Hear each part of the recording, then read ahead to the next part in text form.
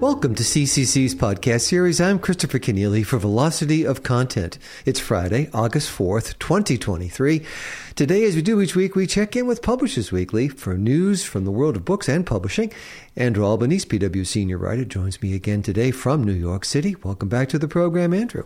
Hey there, Chris. In Arkansas, Freedom to Read advocates have a court victory to celebrate. Just as we were expecting, a federal judge delivered a really highly anticipated ruling last weekend. On July 29th, it found that two key provisions of a recently passed Arkansas state law that would have exposed librarians and booksellers to criminal liability for making allegedly inappropriate or harmful books accessible to minors in the state were likely to be found unconstitutional, and we got a preliminary injunction blocking them from going into effect. The ruling means that these two provisions, the rest of the law did go into effect on August 1st, I should say, but these two key provisions were knocked out. And it left librarians and booksellers in the state breathing a sigh of relief that they're not facing jail time for making these allegedly inappropriate books available. And it's yet another example how so many of these new book banning laws or drag laws, etc., are hitting the wall in court, even though they're sailing through state legislatures.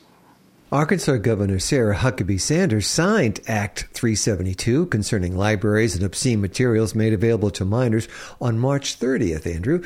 Supporters say the law is needed to keep allegedly pornographic material away from children. Critics counter it will justify banning books such as those about the LGBTQ plus community. What did the judge find?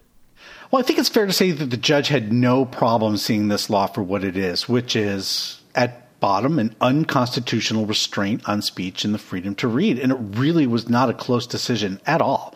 In a lengthy opinion and order, Judge Timothy L. Brooks concluded that portions of the law are too vague to be understood and implemented effectively, and that if enacted, the law would permit, if not encourage, library committees and local governmental bodies to make censorship decisions based on content or viewpoint, which would violate the First Amendment. Those lines I took right from the decision.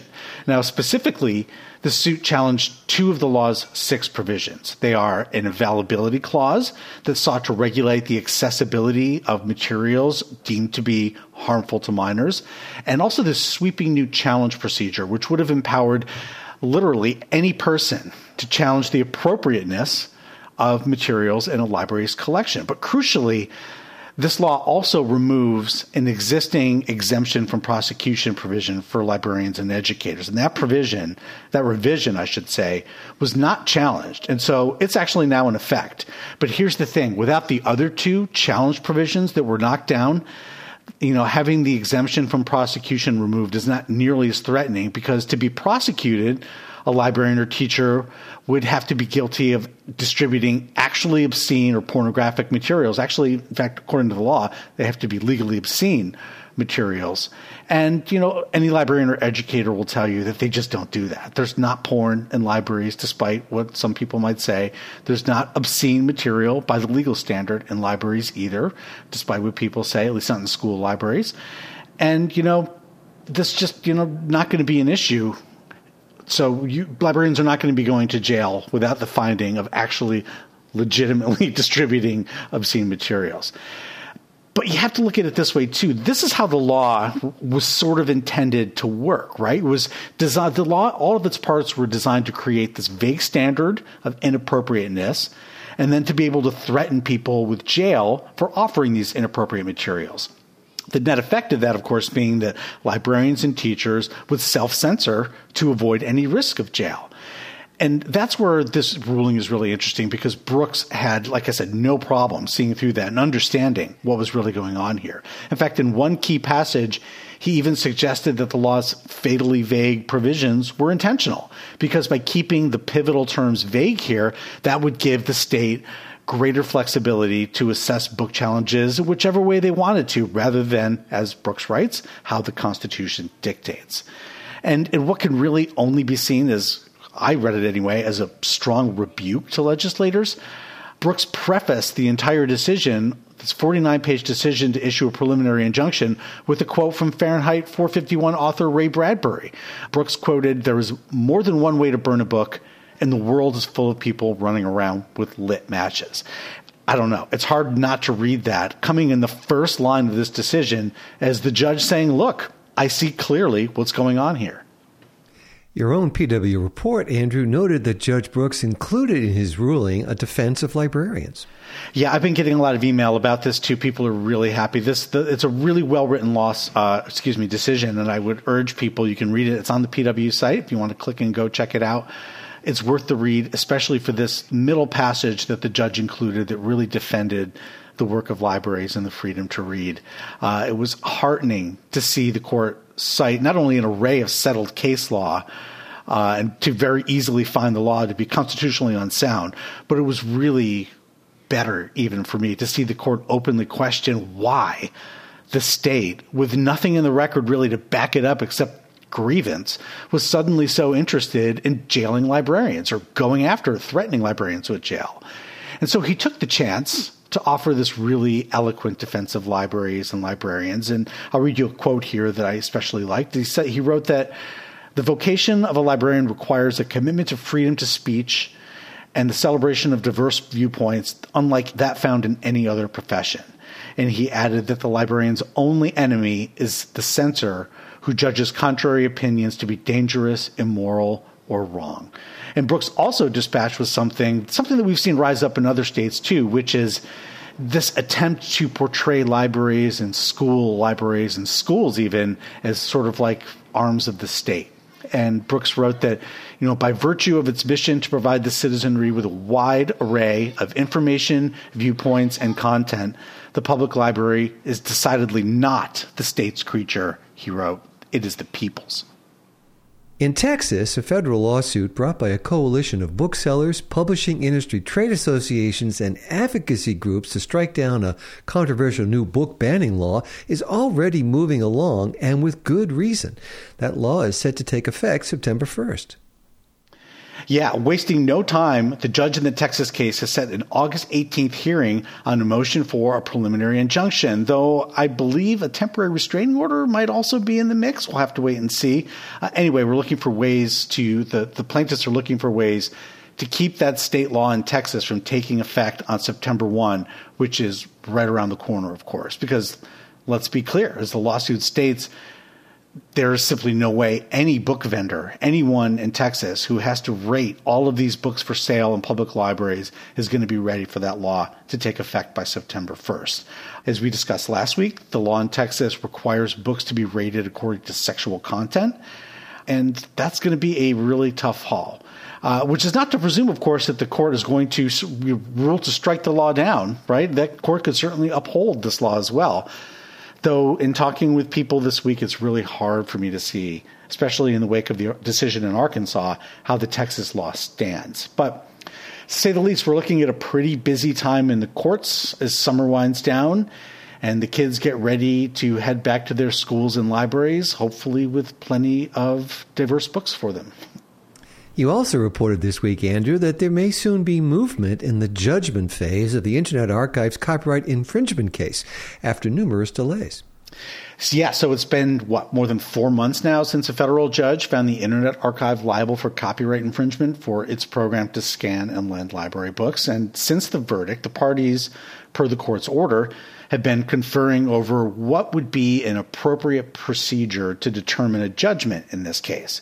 And after numerous extensions through the spring and the summer, Judge John G. Codal, who's overseeing the case, seems to have run out of patience. In a July 28th order, Codal gave the parties until August 11th to deliver their recommendations, but he added no more extensions. So, guys, no more extensions. In their last request for an extension, the parties reported that they were, quote, very close to finalizing the terms of the consent judgment that was, of course, subject to appeal. And they said they expected to be able to submit the proposal in a week or so. Whether they do or not, we'll see. But it sure seems like whatever happens in the coming days, we're still going to be a ways away from this case being ultimately resolved because the Internet Archive has vowed to appeal. Now, as a reminder, the publishers have asked for damages and injunctive relief, including the destruction of potentially infringing scans held by the Internet Archive. And lawyers for the Internet Archive have actually argued that statutory damages should be remitted per Section 504 of the Copyright Act, which does offer some relief where the infringer is a nonprofit educational institution or a library or an archive, if the infringers believed or had, quote, reasonable grounds for believing that its use of the work was fair use. Finally, Andrew, one more court case, and the news here comes as a small surprise. A New York judge has suggested that a previously dismissed consumer class action lawsuit accusing Amazon of monopolizing the ebook market should be allowed to proceed. That's right. For a second time in 2 years, a magistrate judge in New York has recommended that this consumer class action lawsuit that accused the big five publishers of colluding with Amazon, yes, colluding with Amazon to fix ebook prices should be dismissed. But the surprise, as you know, is that while the judge recommended once again tossing the case against the publishers, this time the court found that a monopolization claim against Amazon in the ebook market should proceed.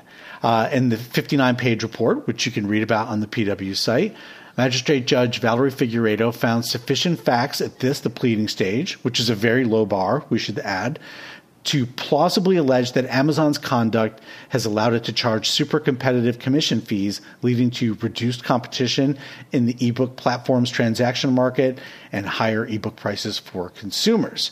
Now, our listeners may recall that this case is 2 years old now, right? It was first filed in more than 2 years old, January 14th, 2021. And it was led by Hagens Berman, which was the firm that first sued Apple and the big five major publishers it was big six, I think, at the time, for colluding to fix ebook prices, this back in 2011. The first iteration of this lawsuit, the one filed in 2021, alleged that Hachette, HarperCollins, Macmillan, Penguin Random House, and Simon & Schuster were all co-conspirators in the sort of hub and spoke scheme with Amazon to, suppress retail price competition and therefore keep ebook prices artificially high. That case was initially met with a lot of head scratching. It was implausible, nonsensical for anyone to think that the publishers who had just colluded with Apple to blunt Amazon's market power, alleged monopoly power even in 2010, that they were now actually colluding with Amazon to help make Amazon a monopolist. Just, up is down, black is white. No one could believe that this could be the case. And indeed, ends up that there is really no evidence to suggest there is any such conspiracy. So it looks like the publishers are going to be off the hook here in this case once and for all. On the other hand, Amazon, which also we should point out happens to be facing more and more antitrust scrutiny from the government, is still going to be on the hook, apparently. The suit says that Amazon has used its market power to coerce ebook publishers into these contractual provisions that foreclose competition, things like MFNs and price parity clauses, and that this ultimately harms consumers by keeping ebook prices artificially high. What this sort of ignores is that the publishers also want ebook prices to stay high, but that's another matter. Now, in its defense, Amazon insists that all these agreements, the MFNs and the other contract terms, are standard, that they're not inherently anti-competitive, and that there's no evidence that the company's conduct really had the effect of raising their commissions and profits to, quote, anti-competitive levels. But the judge ruled that those are not questions to be resolved at the pleading stage, and the judge noted that they've certainly alleged enough of a case for this to move on to the next phase. So what happens now is that this report and recommendation from the magistrate judge goes to the district court for consideration, but it's expected that judge, Gregory Woods, is going to adopt it. So more than 2 years later, we have a ball game. And while I've never believed that publishers actually colluded to make Amazon a monopolist, that Amazon has a monopoly position in the ebook market, well, I'm kind of interested to see how that one goes. Andrew Albanese, Publishers Weekly senior writer, thanks for joining me on the program with your reporting and editorial analysis. My pleasure, as always. Coming up on Velocity of Content, 36 months after the pandemic began and George Floyd's murder by Minneapolis police officers, how have we changed? In publishing especially, what is different about our jobs, our professional relationships, and our attitudes? That question is the challenge presented by Deandra Roberts, the Senior Publishing Coordinator for the Royal College of Psychiatrists. Deandra Roberts is the DEIA Associate Editor and a chef for the Scholarly Kitchen blog published by SSP, the Society of Scholarly Publishing. She tells me why speaking out has sometimes made her vulnerable. I'm not going to say it was easy and everything we wanted went the way we wanted to go, or it didn't take work, because for some part, to say it as it is, when a group of black people start to organise, it immediately becomes considered political, even if we just wanted to be able to do peer support with each other and we were not trying to riot or anything. But naturally, somehow, a group of black people is a political thing. You know, I believe in what I stand for, and I think that we should all be treated well and with the same expression. And if me saying anything I've said changes it for the person behind me, then yeah, I'm going to keep doing it. Challenging Racism in Scholarly Publishing. Next on Velocity of Content. That's all for now. Our producer is Jeremy Brisky of Burst Marketing. You can subscribe to the program wherever you go for podcasts, and please do follow us on Twitter and on Facebook. You can also find Velocity of Content on YouTube as part of the CCC channel. I'm Christopher Kenneally. Thanks for listening.